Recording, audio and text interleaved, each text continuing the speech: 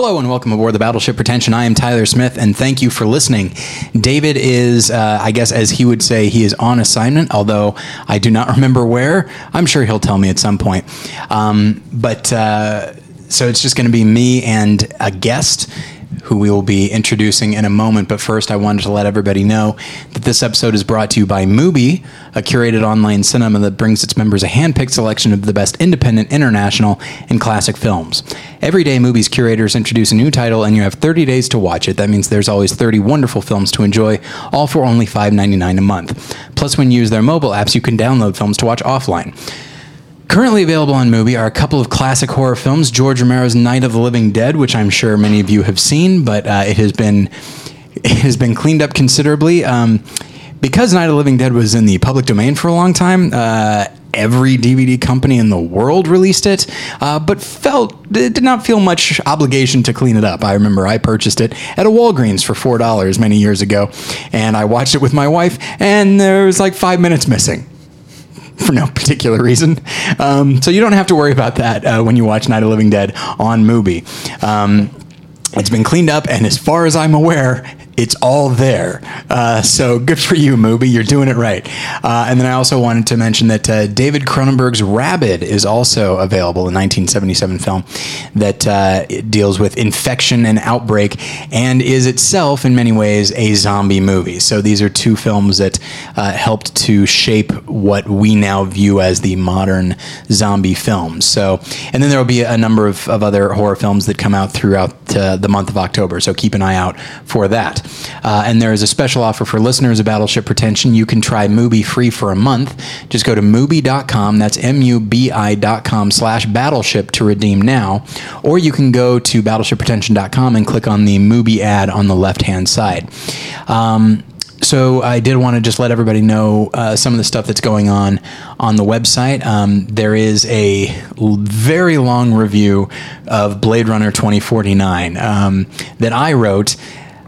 My reviews usually run about 800 words. This one is closer to 1,600 because I guess I didn't want to let any thought go unsaid.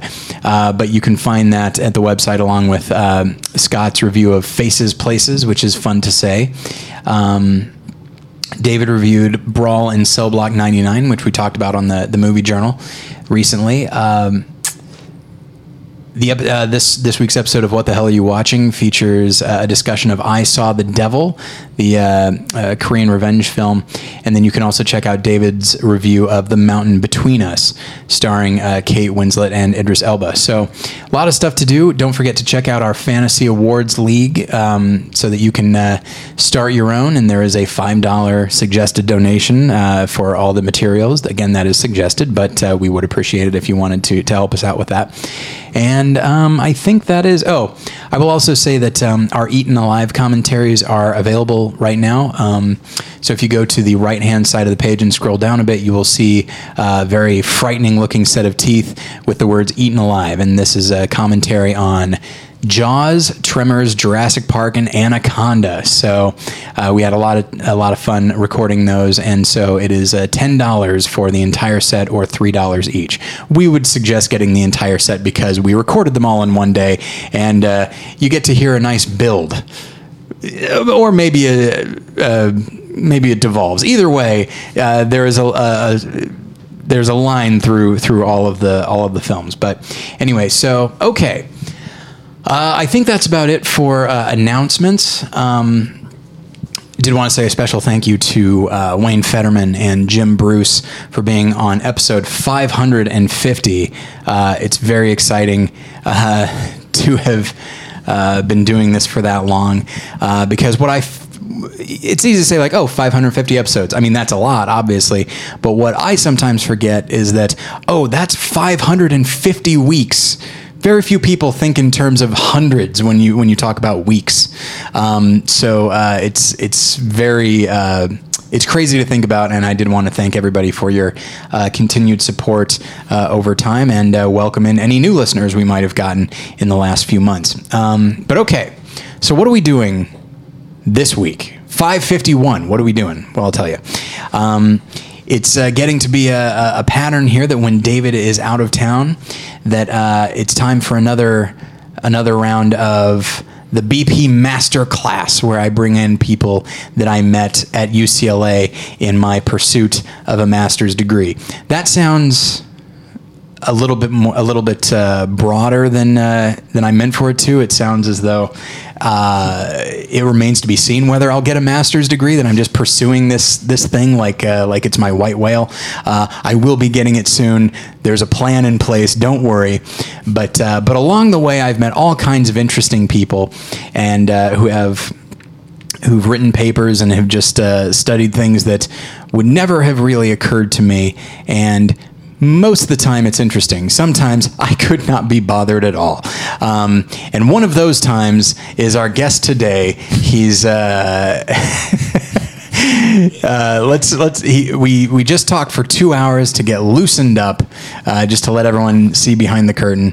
It is Brandon Green. Brandon, how you doing? I'm good, Tyler. Thanks for having me on. It's I'm honored to be on the show and humbled that somebody outside of the classrooms and outside of the ivory tower would be interested in something that I had to say. Well, it remains to be seen if anybody is. So I mean, I guess I am. Hopefully I don't disappoint. I don't want to undersell the ivory tower. It's a great place, a lot of good ideas. I recommend it to anybody out there who's considering it. You have a nice view. Sure, yeah. It's up above everybody else. Yes, yeah. And they're quick to point that out. Yeah. So a quick, speaking of peeks behind the curtain, so Brandon and I had lunch before we started recording, and had an in-depth discussion about the role of academia and the usefulness, alleged, of academia. And it was very interesting because listeners know that while I am pursuing a career in academia, I have a very skeptical, a very skeptical view of academia, especially like sort of in the higher levels. My plan is to be teaching undergrads, which to me I feel like is a bit more practical, because perhaps they'll go into filmmaking, or it can just help them appreciate, ideally it helps them appreciate the films that they see. But at the higher levels, people are writing papers, and they're peer reviewed and all that, and it would appear that academic papers are primarily for other academics to talk about, and then not. I'm done soon. You've got years left of this. You're getting a PhD.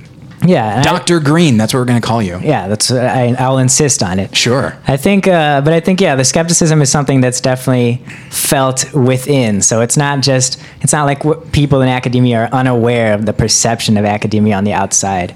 And I think it's something that people constantly try to grapple with. But in defense of academia, even though most of the time I'm also skeptical, I want to say that I feel like most jobs are sort of worlds onto themselves. So that every job has its own intricacies, and I think you can find people who don't care about your job no matter what you do. Sure. But yeah, I mean, I feel like everybody who's listening to this understands the importance of film, and the importance of film especially as just a piece of media and a part of popular culture and visual culture at large. So if we consider it like one of the dominant mediums of the past 100 years and more, then why wouldn't we want people studying it from every possible angle? I feel like it does take some reminding within academia to remind yourself that this is important in some cases, but I feel like when you talk about it from that perspective, it seems obvious that we need as many people as possible to be looking at this stuff. As many as possible. Yeah, I would say so. Okay. And that's the thing is, it might even be a little bit hypocritical of me to be critical of academia and suspicious of it, because any number of people would criticize the idea of criticism and say, what's the point of that? I remember there's a political comedian named Evan Sayet that I actually enjoy quite a bit, and he leans right, but he's a right-leaning comedian that is actually very, very funny. Most of them are not. So I went to see a live performance of his, and it was great. He was really on, and he made this observation that when people say, oh, it's all academic anyway, what are they saying? It does not matter. And I laughed at that. And then he immediately moved into the uselessness of film critics. And so I was like, okay, well, it's nice to know where I stand. So yeah, obviously, it can be easy to dismiss things. It can be easy to look up at the people in their ivory tower and say they do not know what life is like anywhere else. And that can be true. But it's not necessarily true, especially, one of the biggest elements of my education has very little to do with what I'm being taught and more to do with just being a part of that environment and just seeing that, the people, whether it be the instructors or my fellow students, that they are just actual people who like movies and like talking about movies, and they're not really that... They're not so egotistical as that they're infinitely more interested in what they have to say about movies than the movies themselves. Right. But enough of that. We got to find out about you. Where are you from? I am from, it's called Hobart, Indiana, which is a small town in Northwest Indiana. It's pretty much, we like to consider ourselves in the Chicagoland area because of the prestige. Sure. But also because, when you take field trips in school, you would go to Chicago. And I feel like wherever you take field trips when you're in elementary school, you have legitimate cultural ties to that area. So, okay. So I would say thoroughbred Midwest, but Northwest Indiana, Chicago area. And I did my undergrad at Northwestern, which is in Evanston. So, yeah. I think that's... It's always strange to me because, and of course with Chicago, it's one of the big three cities. I say the big, there are several more, but it's a top three city in the U.S. Yeah. So it shouldn't be that uncommon to find people that have lived there. Right. But it's always fun when someone says like Evanston. I'm like, hey, Evanston, I know where that is. Did you ever go to that movie theater? The answer is probably yes. You've probably gone many times. The Cine Arts thing. Yeah, it's a good one. Which is, when I was last there, that theater was split into like mainstream movies and the art house movies. Is it still split like that? They had like a name for it. It was like Cine Arts or something. Yeah. It was like it was like on a different side of the theater actually, where they had like the rhythm room bar and everything. So that's where you would go if you wanted to have. And that giant wall of like movie posters. Yeah, the posters, Not in English if you want to get some idea of... the putting on of airs of the theater in Evanston. Okay. So you went to Northwestern. Your major was film, I would assume? Yeah, it was film, radio, TV, film. Radio was only in there as a formality. I don't know if anybody in the world studies like radio anymore. I'm sure there is. Which is interesting because I feel like there should be. I mean, radio still exists. It's, stuff is still going on. But it played no part in my education, and I don't even think there was a class for radio. I feel like at this point, any kind of academic study of radio would have to be like morning radio, or AM radio, because everything else hasn't really changed much. DJs and morning zoos and stuff like that, but like the political aspect of radio. It could be Rush Limbaugh or NPR or something like that. I feel like that's maybe where any modern academic study would lie, right? Yeah, or in like online radio, like podcasts. Sure. I know definitely people are studying podcasts as we speak. Well, I haven't gotten a call, but that's all right. It has to be worthy of study. There has to be some deeper layer to it. It has to be complex. It can't just be, sensationalist or propaganda or anything. So I think that eliminates... All I'm saying is that we need to get behind President Trump. He is our president, and it's time. Exactly. Look, we're making America great again. We all know it. So in that film program, and we'll get to what you're doing these days in a moment, but in that film program, what kind of stuff did you study? So you just majored in film. Did you have a specific concentration? No, it was pretty much a general film education. I think at Northwestern and a lot of undergrad programs, it's mostly geared toward production people. So when you decide that you want to study film at a college level, you have a few choices. You can obviously specialize in a various type of like production technique, or you can go into the studies, which is I like to compare it to, instead of being an athlete, you become a sports writer. So you comment on the action that's going on in a way that relies on you like keeping up with things and stuff like that, but not actually doing it hands-on. Did you take any production classes? Yeah, you're required to, which I also think is a good requirement, because I think so too. You really have to, once you're in the position of like trying to make a movie, and I feel like you realize that there is no standard way to make a movie once you have a camera, and that like conventions, even if they may like just jump out at you, oh, okay, I got to do like reverse shot on this conversation. Yeah. It's you notice the fact that you have to think about it before you do it, and just realizing that every option is available to you. And once you make one choice, it eliminates all these other choices. I feel like it just really is important to understanding the complexities of how a film is made. Yeah, I feel like there is such an emphasis, like from let's focus on screenwriting for the time being, but I think reverse shot is a good example as well. There's such an emphasis on like 3-act structure and all that. And I don't think that's a bad thing. I agree, yeah. It's important to learn. Like, provided, of course, you instill in the writer or the director or whatever that, yes, this is one of the structures. It is a kind of a tested structure, but it doesn't have to be the only structure. You can do what you want. Like, understand this so that you can deviate from it if you like. Right. And yeah, it's the same with, a reverse shot, and we can't cross the 180 degree line or anything like that. But I was listening to the Aliens Minute podcast, hosted by our friend John Ingle, and he was talking about the scene in Aliens in which Ripley finally confronts Burke, the Paul Reiser character.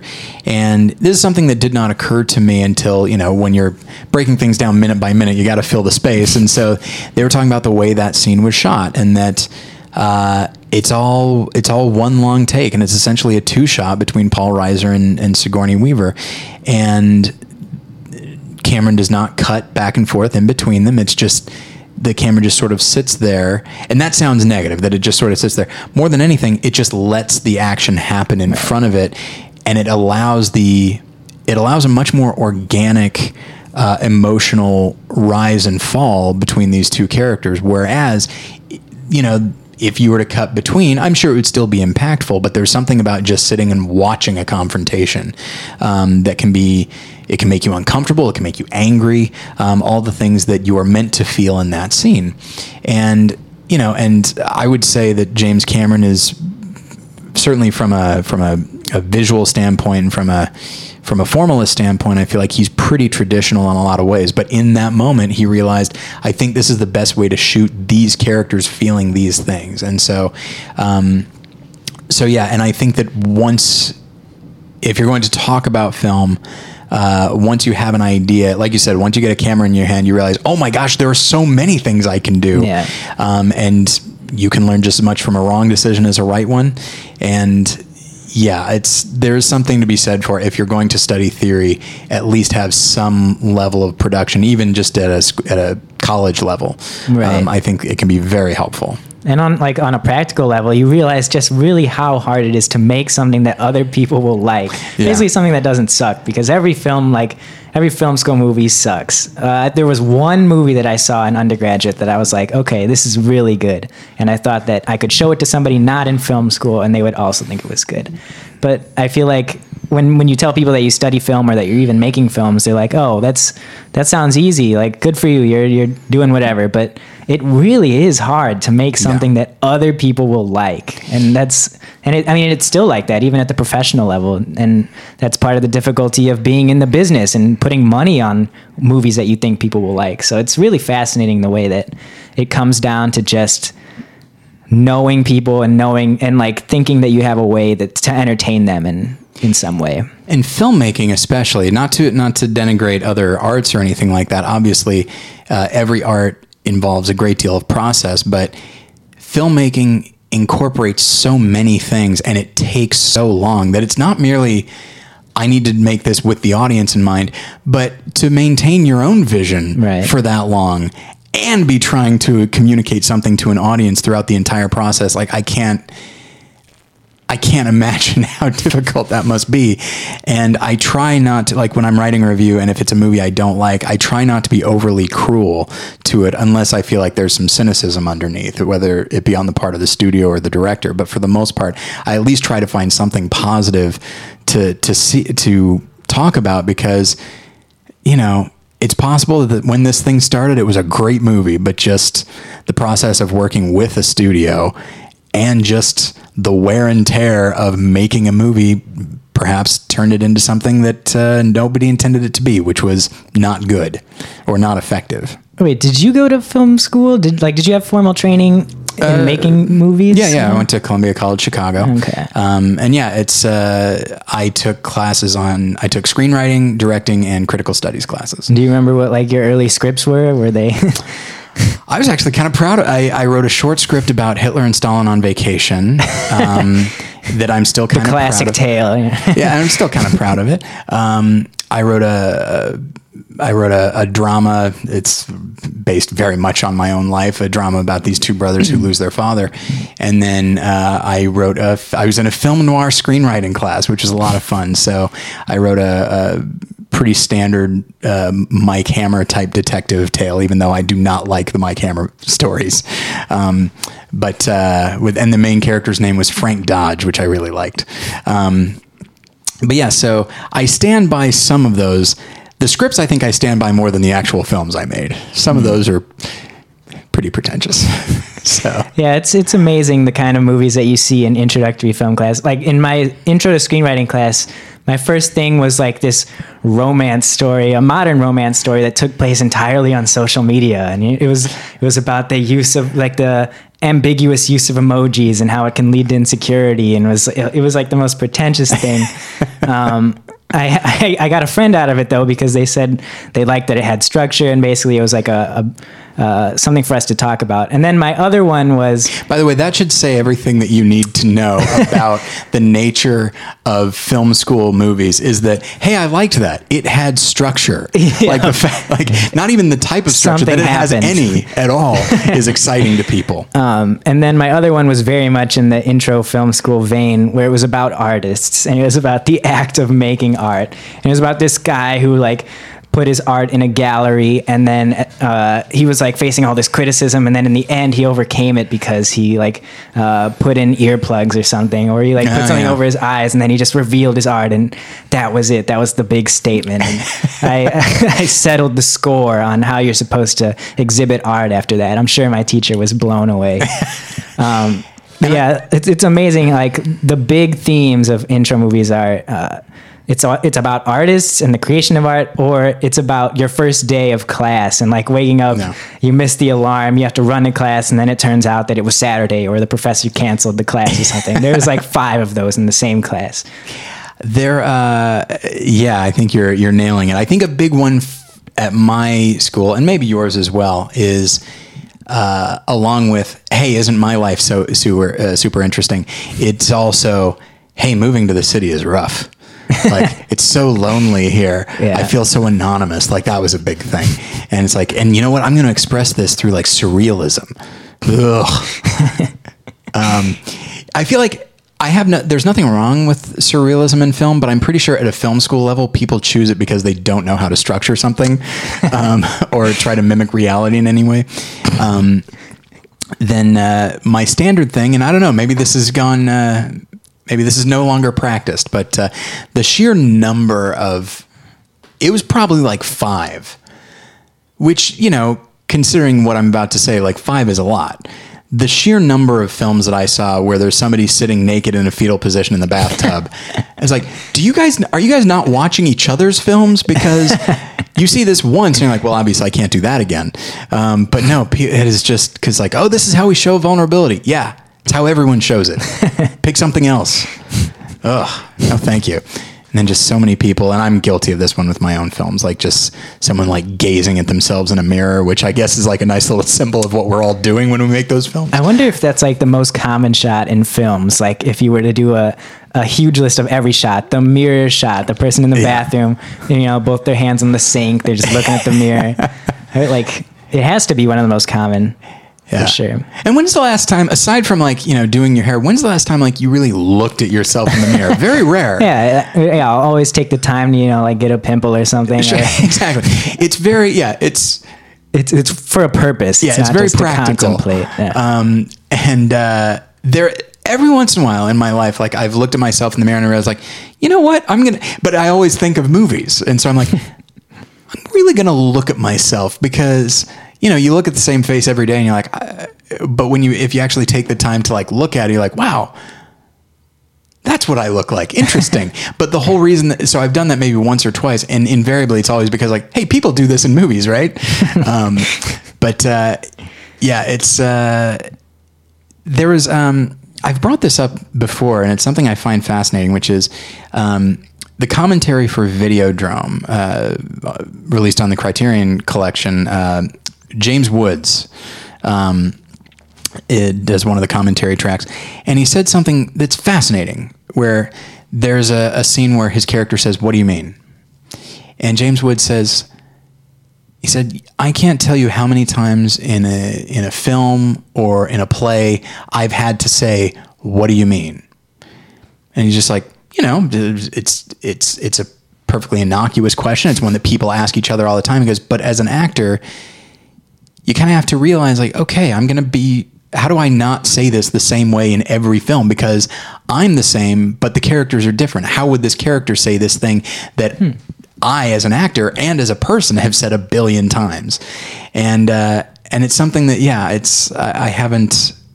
it was such an interesting, at the time, because I was fairly young, it was kind of mind-blowing, this idea. It's like the things that we see over and over again, and after a while, the only reason that people do them is because we're all familiar with them from film.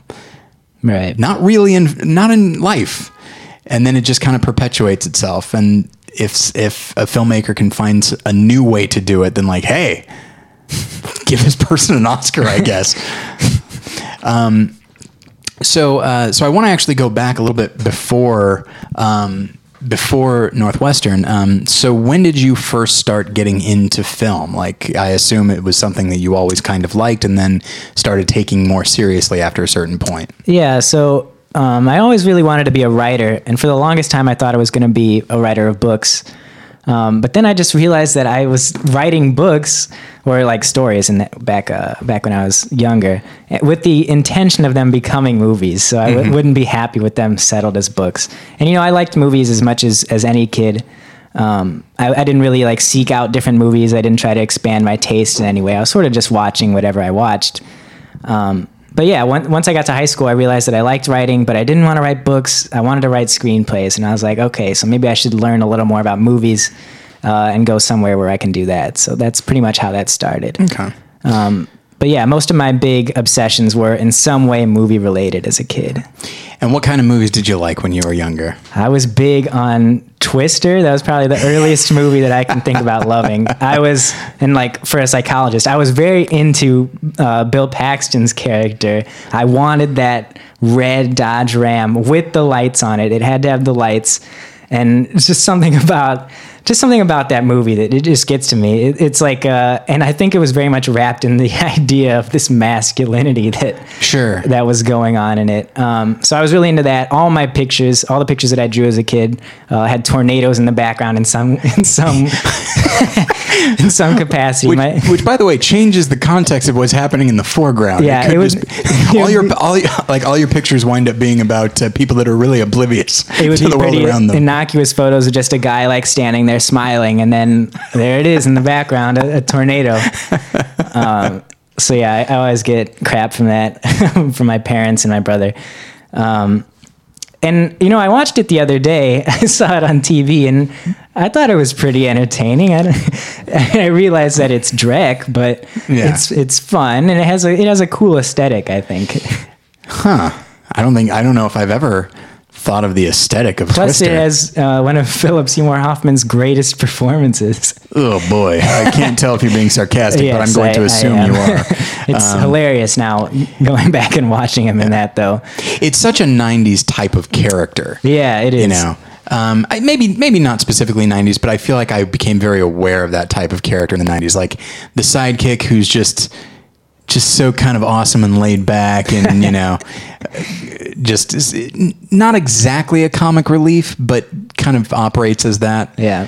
And it's so interesting to look at a movie like that and look at Philip Seymour Hoffman and be like, hey, the greatest actor of his generation. Interesting. Yeah. Doing this. But first off, I'm also excited. Look, I don't mean to make fun of your love of Twister. No, but, please do. It's I'm astonished that you described Bill Paxton's character as a character.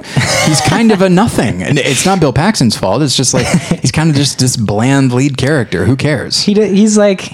Yeah, I mean, it was pre-critical days, so sure, it's very difficult to talk about it even. But he has a resilient, like he doesn't want to be back in that group when he comes back. He doesn't want to surrender to the old ways and to his relationship and everything. So he has a bit of a character, but yeah, I definitely see your point. Well, and also Bill Paxton just always brought a lot of interesting nuance to his roles just by who he was, because he kind of has this southern quality to him because he was from Texas, but he could, and you mentioned like the masculinity. There was definitely a certain ruggedness to Bill Paxton that just sort of like, hey, I want my show or my movie to seem more authentic. Oh, let's cast Bill Paxton, and he just seemed like a guy that you would know, and it just really kind of sells the reality, like. And it's fascinating that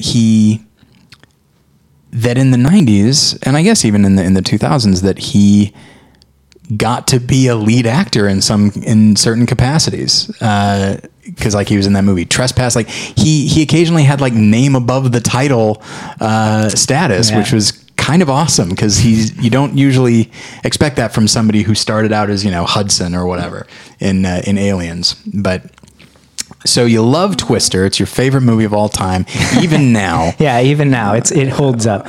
Another funny thing about Twister is that when you go back and watch it now, you realize that they're researchers and that the little rivalry between him and the Jonas character is like totally preposterous because it's just funny to think that at one point he was in graduate school probably studying meteorology and now it's like reduced to this like action movie scenario where it's just really funny to watch the rivalry, and I actually hope that I have an academic rivalry like that. I was going to say, how can you be the film PhD student?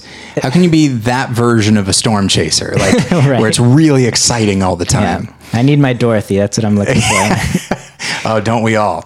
And it's such a standard thing. The idea of like I feel like this is also a very 90s, maybe even an 80s thing, that his rival is like better funded. He has better but technology. He's like, he's also kind of a sellout. It's like, really? Because he's doing the exact same thing you are. He just has more funding. Good for him. He can play the game a little bit better. But that he's also, it's like, well, he has to die by his own hubris. Like he doesn't understand how these things work. The tornado's about to come That's what you get. That's what you get for not being the lead, I guess. Yeah, and the mistrust of technology. He uses all the instruments, and Bill's all about his intuition, and he just looks at the Twister and he knows where it's going. Yeah, I'm sure any number of storm chasers or meteorologists would watch that and be like, this is exactly backwards. Technology is our friend here. We can't go by our gut when it's life and death. That's interesting. So I'm not trying to emphasize your youth. You, like so many other people I go to school with, are significantly younger than I am. So Twister came out in 96, I think. Sounds right. So how old were you? You did not see it in theater, right? I was 4. No, I don't think I saw it on theater. I think I've only seen it on TV. Okay. So like on TNT or something. I feel like they show it all the time. Is that the kind of movie that would be that there would be like a showing of it here in Los Angeles, like on the big screen, like at the Egyptian or something? As a matter of fact, there is a showing coming up. It's a double feature with another one of my favorite movies from when I was a kid, Minority Report, which I don't understand the pairing, but I'm definitely interested. I clicked interested on Facebook. So. Well, I guess you're committed then. So they can count me in, it's like I just saw that the other day. It's quite a coincidence.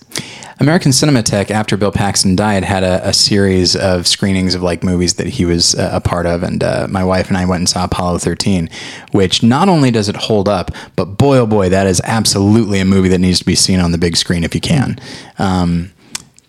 I'd say most movies probably lose something from when they go to a smaller screen. Even if you've got a large TV and a really good sound system, like some movies are really meant to be seen with the best possible sound and on the biggest possible screen. And because Apollo 13 is a film that I think I mentioned this at the time, that it was a film that I thought was like, yeah, this is a good movie. It's, whatever. I'd seen it a few times on video. I think I saw it in the theater at the time, but I didn't care much because I was a dumb kid. I was like, this is a space movie with no aliens. What do I care?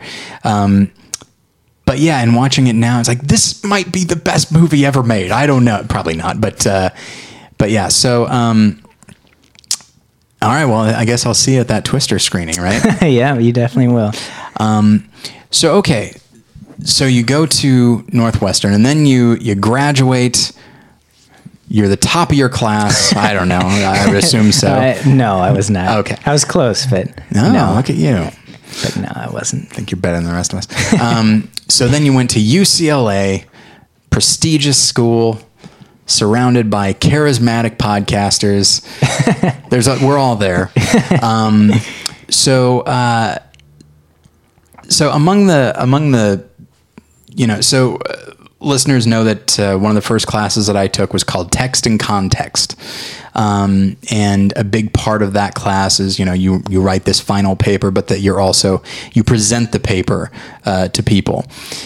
And I remember your paper seeming particularly interesting. And then later we were in a class called Capstone, and your paper there seemed very interesting. And there really wasn't that much similarity between the two papers. Like, I would say that your field of study is not particularly specific, and I say that in a good way. Like, you really do seem to be kind of casting a wide net and just pursuing anything that looks interesting to you. Right. But I did want to talk about that first paper for a moment, because you said you were really attracted to or intrigued by the masculinity of Bill Paxton's character in Twister. And so your first paper also examined masculinity, but in a very specific context. Can you talk about that a little bit? Right. So my Text and Context paper was about The Social Network and looking at sort of the masculinity presented in that film. And part of the premise of Text and Context is the text is the film, obviously, and then the context is sort of thinking about the history of the moment around the film's release and sort of the reception history, so how people received the film, the sort of reactions they had to it, looking at critic stuff, but also looking at social reactions to the movie and things of that sort. So it's basically just looking at the film and then the wider context around it. So in that case, I thought that one of the predominant contexts around The Social Network was the recession, because it came out it was 2007, right? I think? 10. Yeah. 10. Yeah. Oh, yeah, I'm thinking of Zodiac. Yeah, we'll get to that in a moment. Sorry. Right. So it was obviously in a post-recessionary context, and I think that some of the anxiety about getting jobs and the economy and sort of who would be the new people successful in the tech world is sort of at work in The Social Network. But mostly I just think, I just thought the movie was really awesome when I first saw it. It was it's a movie that I saw pre-critically, even though I saw it in high school. And it was just one that instantly clicked with me. And I feel like if it clicks with you before you've really started thinking about movies, then there's definitely something there. And I just really liked the characters. And part of what I was doing with the paper was sort of working through the fact that while I love the characters, I love Mark and Eduardo and all those people, that they have problematic parts of their personality, especially as it relates to gender and sort of exploiting the women in the film. And that's basically sort of the when they acknowledge they're there at all. Right. And that's the basis of their success, essentially. And it definitely informs the model of success that is at work in the film. But that sounds very academic. I hope that didn't come off too airy and intellectual. But it's perfectly fine. And it is interesting because masculinity in film, or really any artistic medium, is something I've found fascinating for a long time. And one thing that, I don't know, this might be an unpopular opinion, I don't know. It probably is. Most things are at this point. That, masculinity has so many elements to it, and we can also go ahead and say toxic masculinity, which is a term that is used a lot now. And I think, you get movies like 12 Angry Men, and Glengarry Glen Ross. And they're movies that I think they work primarily because it is an all-male cast.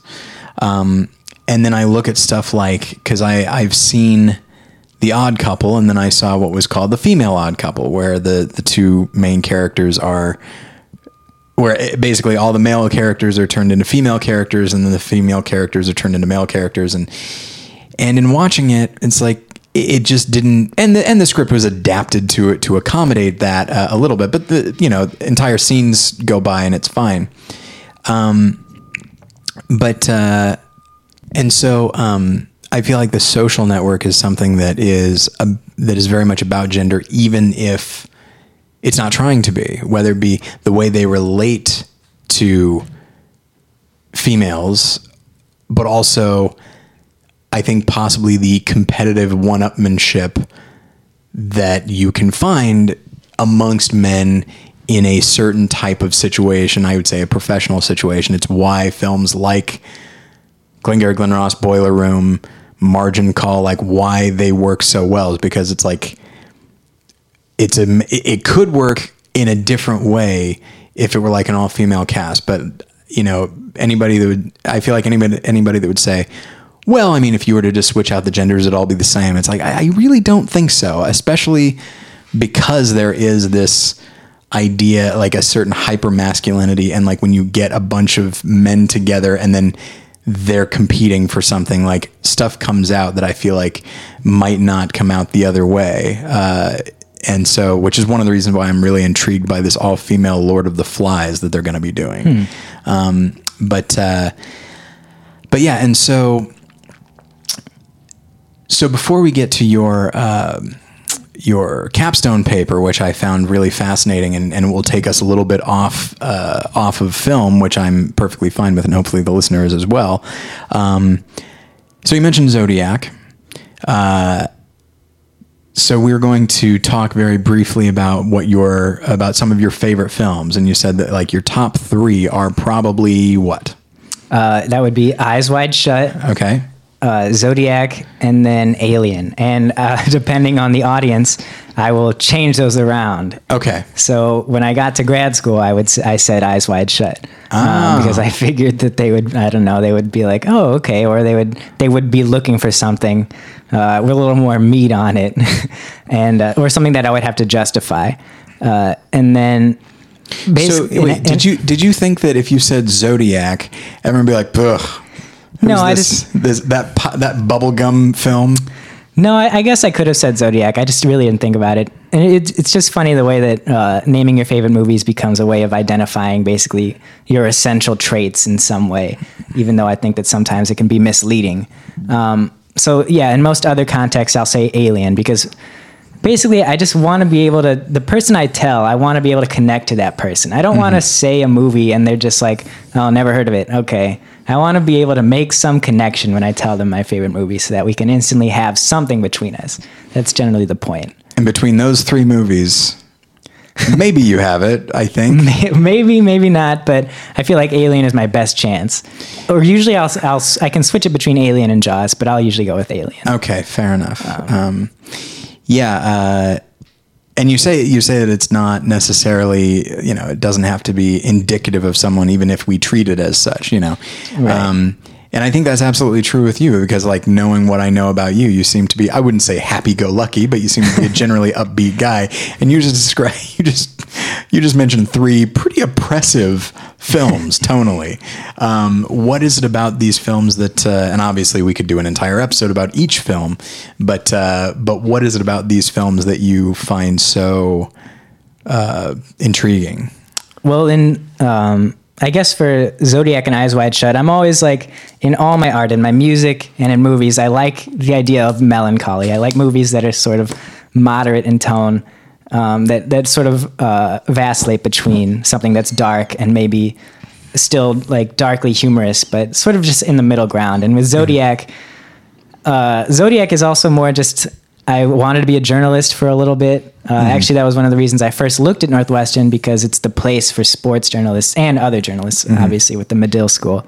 But I just liked the professionalism at work there. I liked Jake Gyllenhaal's an amateur professional, but still working in conjunction with obviously the much more capable police officers and everybody, and just putting together this research project essentially. And if I look back on it, maybe it has something to do with the fact that it's just about the research process and putting together information, and that's really what's interesting to me. And I remember, it was also pre-Critical days, but I remember the ending so well. I remember the Hurdy-Gurdy Man, the song. That stuck with me. And it was just, the movie wasn't outright scary to me at the time, but there was just something about it that was very off-putting that I just loved. And I remember that.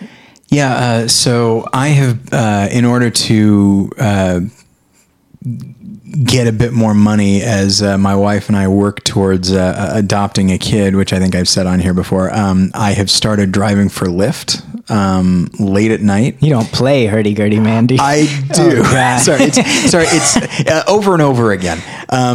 No, it's part of this larger like 50 song playlist that I just play on a loop.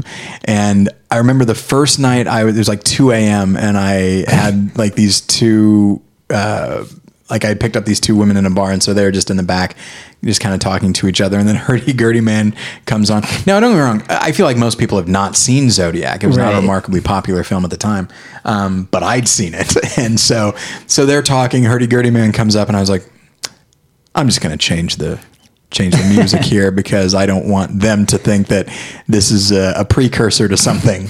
Like, all right, are you guys listening? Okay, pay attention because the next few minutes are going to be very important. But yeah, that is. Do you think that? Let me ask you this. I feel like for film people, Hurdy-Gurdy Man has become a terrifying song. Was it always? I mean, I don't know, and maybe you don't either. Was it always terrifying?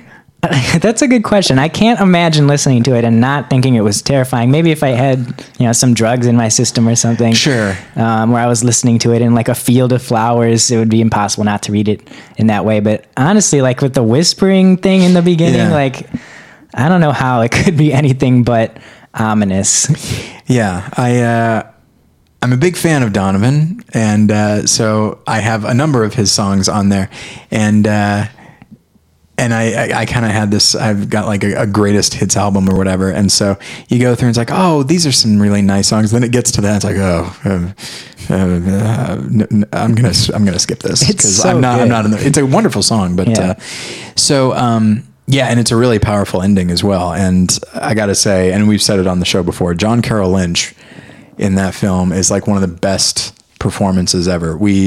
For the Beepies, we have an award for the title gets longer and longer. It's the Bruce McGill The Insider Award for Best Performance Under 15 Minutes. All right. And the reason that it's called that is because Bruce McGill The Insider is the first time I thought, like, I wish they had an Oscar for a specific type of supporting performance, because, there are some where like the supporting actor has almost as much screen time as the lead. But then there are others where it's like, oh, this person is on for maybe 10 minutes. And sometimes that's enough to get an Oscar, like Judi Dench or Beatrice Straight or something like that. But usually not. And I remember looking at Bruce McGill and being like, man, he's great in this. I wish there was that. So that's why it's called that, and that's why it's going to continue to be called that. But I think giving Bruce McGill a run for his money is Ted Levine in Shutter Island. Or maybe most likely John Carroll Lynch in Zodiac, who is just delivering this otherworldly performance that just like is terrifying. I mean, it's almost Hannibal Lecter-like, except so much more mundane. Yeah, mundane. That's a good word for it, for sure. So Zodiac, and I also think it's interesting that you approach it, as many do, and I think I probably do as well, that the film is talked about just as much as like an All the President's Men as Seven, or like a serial killer movie. Like it is, right? Or Silence of the Lambs. I guess it's true crime, but still, like it is a journalism film just as much, if not more so, than as an investigative film. Yeah. But okay, so you got your Zodiac. You got your Alien. You love Alien. Yeah, I feel like that's self-evident why one would like Alien. Yeah. Really, it's like the first what is it? First like 10 minutes or so. That's just that is perfect. Yeah. Every time I watch that, it blows me away. But so yeah, Alien. I feel like you get why I like it, but Eyes Wide Shut. Okay, yeah. It's a difficult one to explain, and it's a difficult one to show people. So, like, I haven't showed my girlfriend my favorite movie of all time yet, which is Conspicuous. I hope she hasn't noticed. She hasn't picked up on it. It's just I don't want people to get the wrong impression about me. You know, the first shot is Nicole Kidman's naked rear end. I don't want to just be sitting with my girlfriend and she sees that and she's going to look over at me and be like, "This is your favorite movie?" And she looks over and you're posting up for a high five. Right. I guess it's difficult to explain. I love Tom Cruise. I think he's really good in it, and I think there's interesting things going on in terms of his star persona in that movie, the way that's sort of leveraged. And then I also just love the dreamlike quality to it, sort of the dream logic that goes on. I love the visuals are obviously beautiful. It's got a lot of the like warm colors and the Christmas lights and everything. And it deals with insecurity and sex and like in terms of relationship. And it's sort of just like, I love Kubrick. It's like a master, somebody that you really respect talking about a subject that you personally find very important. And in that way, I feel like it's obvious why I would like it. Yeah, it is interesting that, first off, is your girlfriend supportive enough that she will listen to this? Because I think you might have blown your cover there. I probably won't tell her about this. So. But yeah, wow, so many secrets in this relationship. I really don't know why it stands out to me, but it does. I have seen Eyes Wide Shut once, and it was the day it opened in the theater. I told my parents I was seeing Wild Wild West because but I was not gonna miss a chance to see a Kubrick film like first run in the theater. Yeah. And I saw it and I thought it was amazing, but I also haven't seen it since. I think I'd probably like it more now, and I loved it then. But yeah, how many times have you seen Eyes Wide Shut, out of curiosity? About 4 times now. Wow. And I only discovered it maybe like a year and a half ago. So wow. Yeah. That's exciting. I had my cinephilic phase like near the end of college. So okay. So yeah. Yeah. So you have a fairly. I mean, the film isn't recent, but yeah, it's new to me. Basically, it's new to you. Yeah. Wow. So it really made an impression. 4 times in a year and a half. That's a lot of Eyes Wide Shut to watch. Yeah, and it's very long. And I love long movies because you start to lose focus on the structure, and it sort of just becomes about scene by scene. Yeah. What are they doing here that's interesting? And then it moves on. It feels like it becomes more episodic because you lose a sense of the greater structure. Yeah. You're not paying attention to that as much. Whereas a tight movie, it's like, it's hitting all its marks, and you can tell.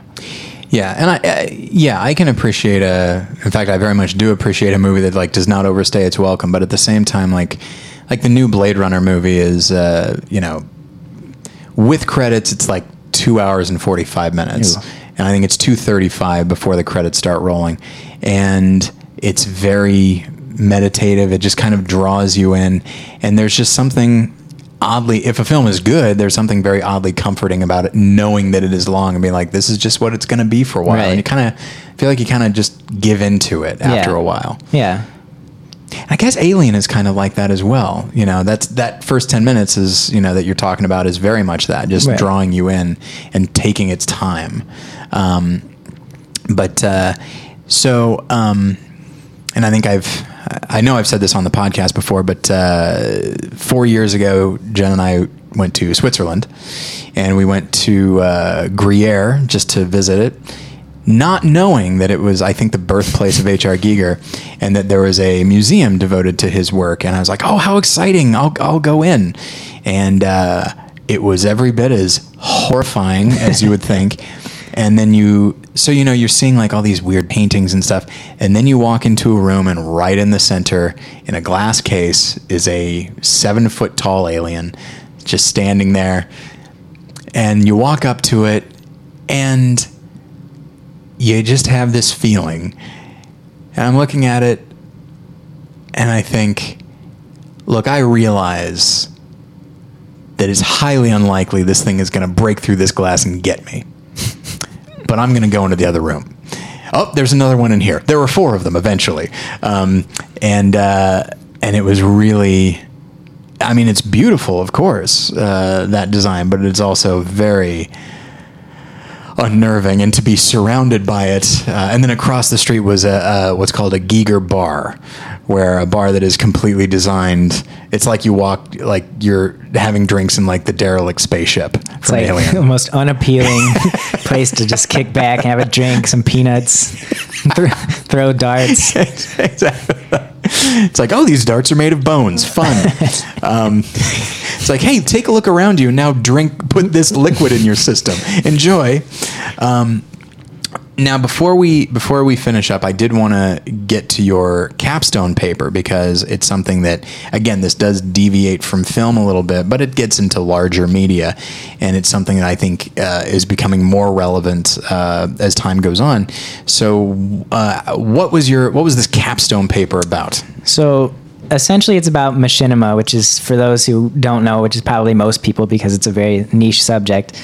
But it's basically like making movies within game engines. So while you're playing a game, having some sort of camera either pointed at the screen, which is more rare, or just built within whatever like device you're using to play the game, and then just editing it together or assembling it in some way and just putting it on the internet for various reasons. There's narrative machinima, which has to do with more traditional like movies that people make, and then there's ones that are probably more common that you see on YouTube that are like people commenting on themselves playing games. And basically my paper was about looking at the ways that people who make those videos do so in a way that's very commercial, and you can sort of get that they have an understanding of how to make money on YouTube, even if they're just regular people making a video for fun. Even if they're like a middle schooler just uploading a video, they'll be sure to have a page with their like brand stuff on it and link to other accounts. And I just think that's really interesting, the way that conventions of this huge commercial platform make their way into just casual media that people make, for the hell of it on a weekend. One of the semi-frequent guests on the show, his name's Jason. He recently made a sort of a video essay about Tom Brady, the quarterback for the New England Patriots, who I know about primarily because my friend Jason won't shut up about him. And in fact, here's a fun thing. Congratulations to Jason Eakin for the birth of his son, Brady. Congratulations. Yes. But yeah, and the NFL, they didn't shut down his video, but they made it so that you could only watch it on YouTube. You couldn't watch it on Facebook or Twitter, which is obviously hurting the views, because people see that warning pop up and they just assume, oh, it's not working, when in fact what it's actually saying is watch it on YouTube by clicking here. And the whole thing was, like, the NFL was disputing it and saying that, like, you can't monetize this. And Jason said, like, I don't want to monetize this. I have no ambition to make money from this thing. I just want to get it out there. But that's the thing is, don't get me wrong, I'm siding with Jason on this, but why, if you have the option of monetizing on YouTube, why wouldn't you? Right. It's right there. All you have to do is like click a button, and then suddenly, hey, my video that has a few thousand views, it's getting some money. And so there's really nothing to stop him from doing that. And so I can definitely understand the NFL's reservations about that. But what is your view on YouTube as kind of a, maybe not a testing ground, but maybe I'll use that because I can't think of another term, as a testing ground for like filmmaking talent? Right. I mean, I feel like it just makes sense to use YouTube. I think it's interesting the way that various platforms now attract different kind of creators. So it feels like Vimeo is sort of the one where you put serious work that you've done. YouTube is sort of where you can put your more casual stuff, even more just for fun. But I feel like it's definitely where you can make a lot of money. But then in terms of like streaming games, Twitch is now becoming the new platform for that. So it's sort of confusing where YouTube stands right now in terms of what's the ideal kind of video that you would put on YouTube versus something else. So I think it's something to keep watch on. I feel like games are definitely going to shift more towards a streaming model and go on to Twitch. But what is it about Vimeo that... I don't know. I think it's just that it's different. Okay. And I don't know enough about it, but I think it also has different quality standards, or it did at some point. I don't know if anymore. I feel like YouTube has caught up, but I think it was also like sort of an exclusivity. Like I know whenever people would give out Vimeo links to their films that they made in college, it would have like a password, and they would tell you the password or something. Right. But I think it's just distinction. That's it. It's just not YouTube, because it's, I guess in that way, YouTube has sort of become classed or cultured in a way where that's where amateurs go. Vimeo is the place for the real work. Well, but what's frustrating is like YouTube is where amateurs go and make a bunch of money. Vimeo is where the real artists go and make nothing. Yeah, that's true. So I do think that it's kind of a bummer in that regard.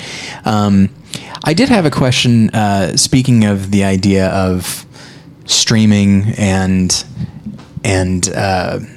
branding, and like, YouTube is just sort of the default. At this point, YouTube is almost like Google. I guess it's owned by Google, but there are just certain things like, a video online. Well, obviously I would go to YouTube. Why wouldn't I? I'm not going to go to Vimeo first. I'm going to go to YouTube. And so I feel like anytime any company gets that big, that it is just sort of the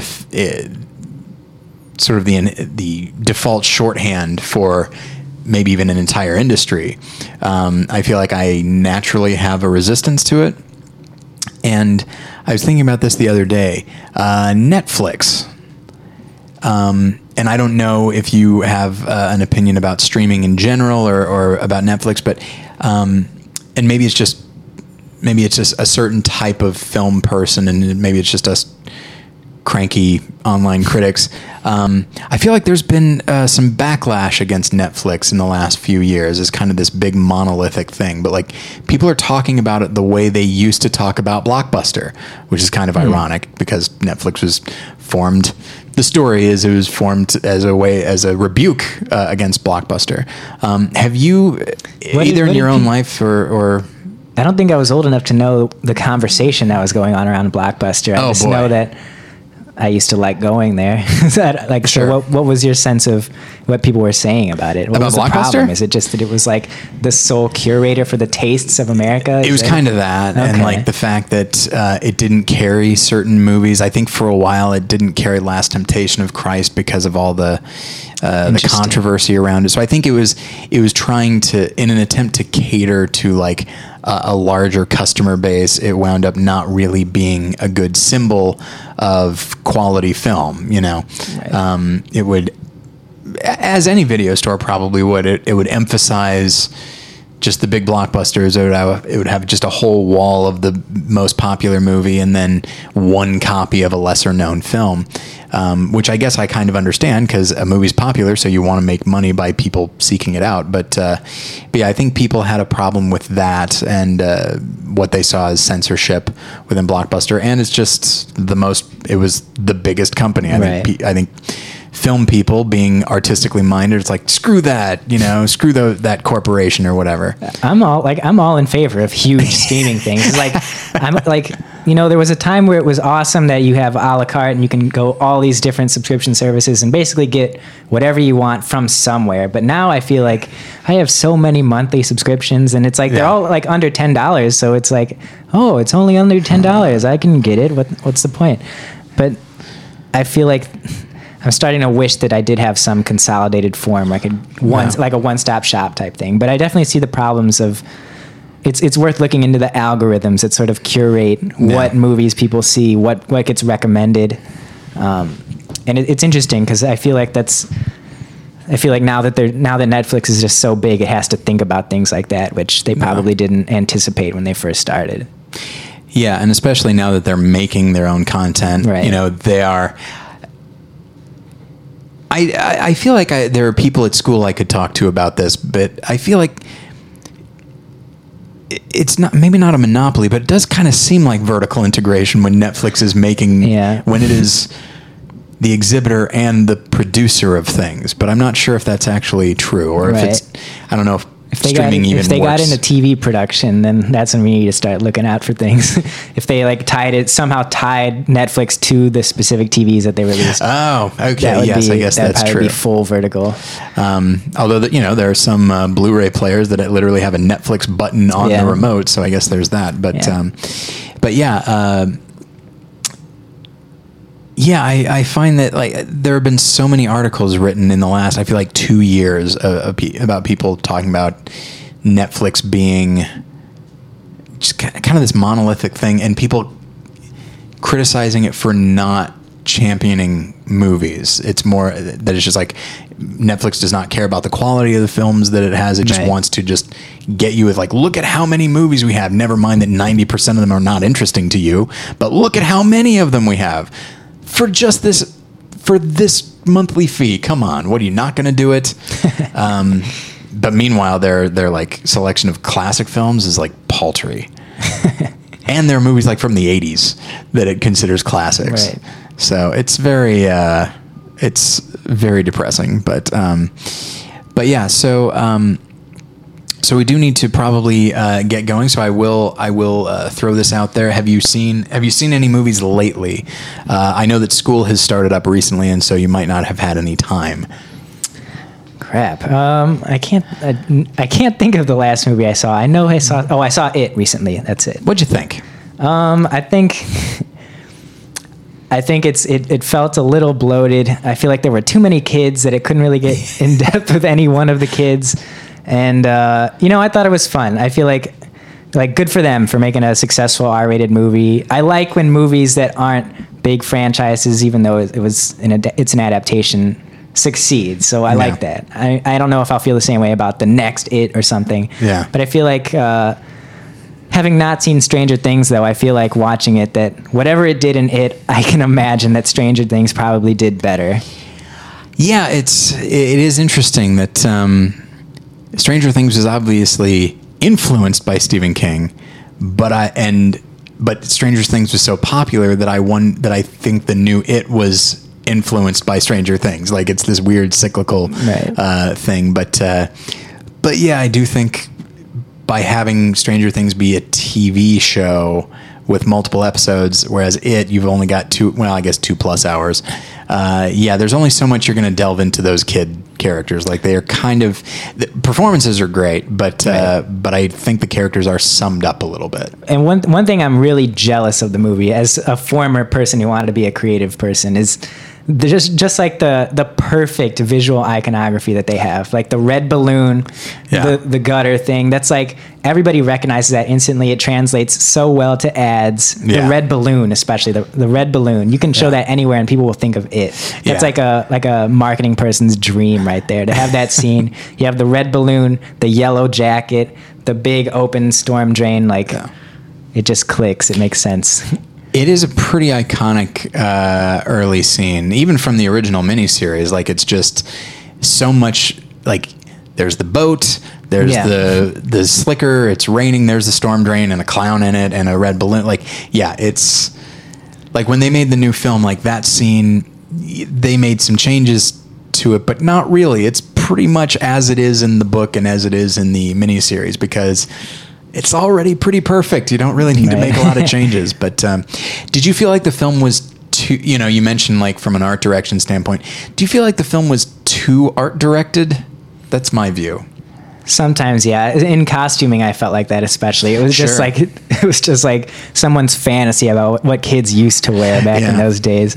You'd have like the high top Chucks with the long socks and the stripes and everything and the cutoff shorts. I was like, okay, this is a little on the nose.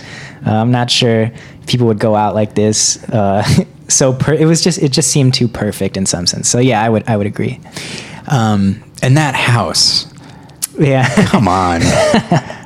Like, look, I get it's dilapidated and stuff, but for Pete's sake, it literally looks like Edward Scissorhands. Like they're living in this kind of idyllic community, and then, oh my gosh, we just wandered into a German expressionist film or something.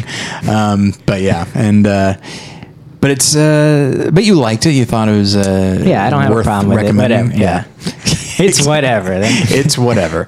But I do feel like the second one could be good, but I feel like it can't be as good because, well, now it's just a bunch of grown-ups fighting this thing. Right. Honestly, I feel like the story is interesting when it's only the grown-ups. I think it's better with either both of them together or only the grown-ups. I feel like it's more interesting as a story of them coming back and dealing with childhood fears rather than being kids and dealing with the fears in that moment. I just like that extra layer. I feel like that's where the story starts for me. I wonder when the second film comes out, I assume somebody, because I'm kind of a sucker for fan edits. I find them interesting. And the book is structured in a way where it kind of cuts back and forth between the past and present. I wonder if someone will take both films and cut them together so that it does go back and forth and these things are happening seemingly simultaneously. And I wonder how effective that would be. I'm sure they'll have that, definitely. Yeah. I'm sure it would. I wouldn't be surprised if even the director came out with an official version like that. That'd be neat, yeah.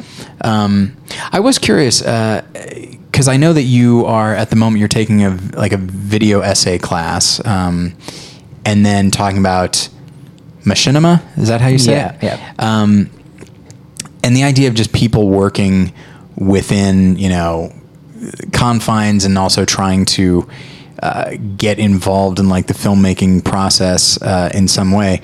Have there been like any books or classes written or put out there about the fan edit? Like from an academic standpoint, I feel like you're more plugged in than I am. Like what is the view on fan edits? Yeah, there's a lot of research about like remix culture. That's probably what you'll find. For anyone who's interested, you can find books by Henry Jenkins. He's really like one of the most popular scholars, and he's all about fan communities and practices and like online forums and sort of making meaning out of the films. Sorry. Mm-hmm. Thank you. That aren't maybe necessarily there, and about fan fiction. So you can find Henry Jenkins books.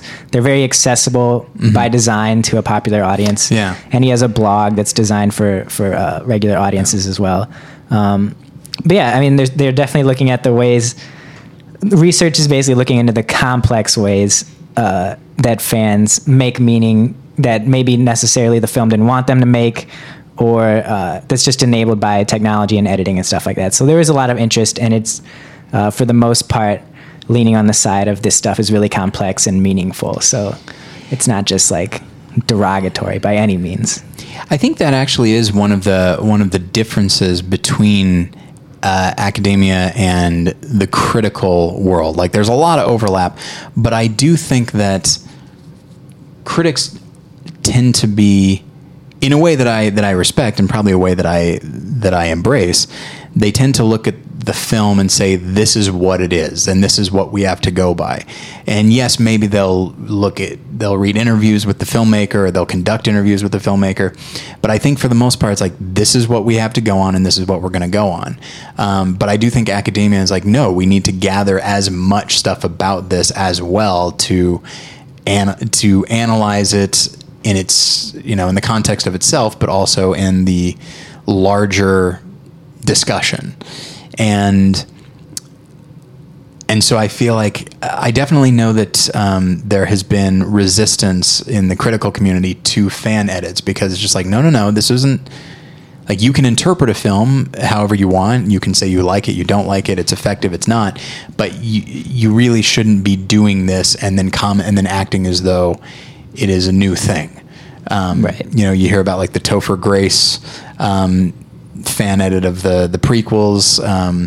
There's which I've watched and I enjoy, the Tolkien cut of The Hobbit, which takes the 3 movies and cuts it down to like 1 4-hour film that is way more effective. And I look at that and I'm like, I really like this movie. It's like, yeah, but it's not actually a movie, because the director never had this in mind. All of this is embedded within these larger movies that you don't like, but that's how you should look at them. Like, that's the critic in me, but I feel like the academic would say like, yeah, but it's all kind of valid. Right. Yeah. There's There's also research into industry sanctioned fan remixes. So like for Star Wars, like George Lucas and Lucasfilms would host competitions to make Star Wars re-edits, and they would like award the best one.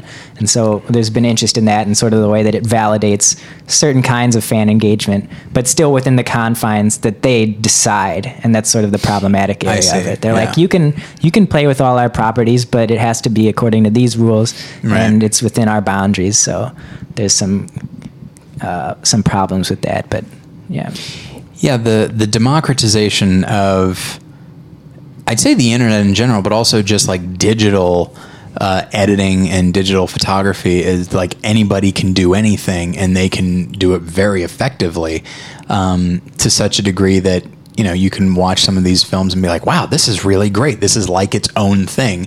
It doesn't even feel like patched together from something larger. Like people, like I've done a couple of not even fan edits, but they're just kind of experiments that I do just for myself. But because it's just for myself, I'm also very forgiving of like, okay, I don't need a complex edit here. It's fine. But yeah, there are people that like that Tolkien cut for the most part, it's pretty seamless from one sequence to the next, and it does just feel like one fluid film. And I know that it's not. I know that it's not a separate entity, but it certainly feels like it, and that is because people are so much more tech savvy, which I guess speaks to kind of what you're talking about with machinima, is that like people can utilize so many different technologies to make something polished and professional and really effective. But okay, well, we've been going for a while, so I think we'll probably need to end it there. But did want to let everyone know that you can go to battleshippretension.com and check out our various articles and other episodes.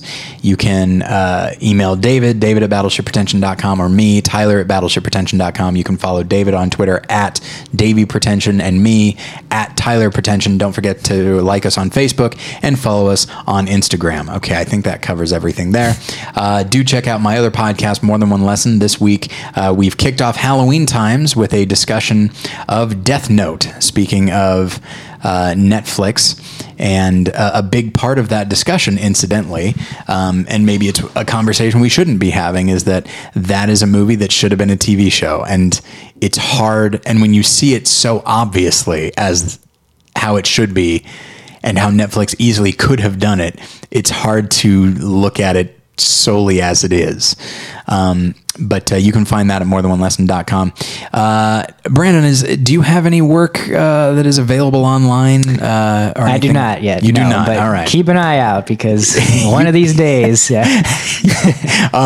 going to be the king of the internet someday. Yep. Okay. Well, thank you so much for coming on the show. I appreciate it. Yeah. Thank you for having me. This was very fun. Absolutely. And thank you, everybody, for listening. We'll get you next time. Bye.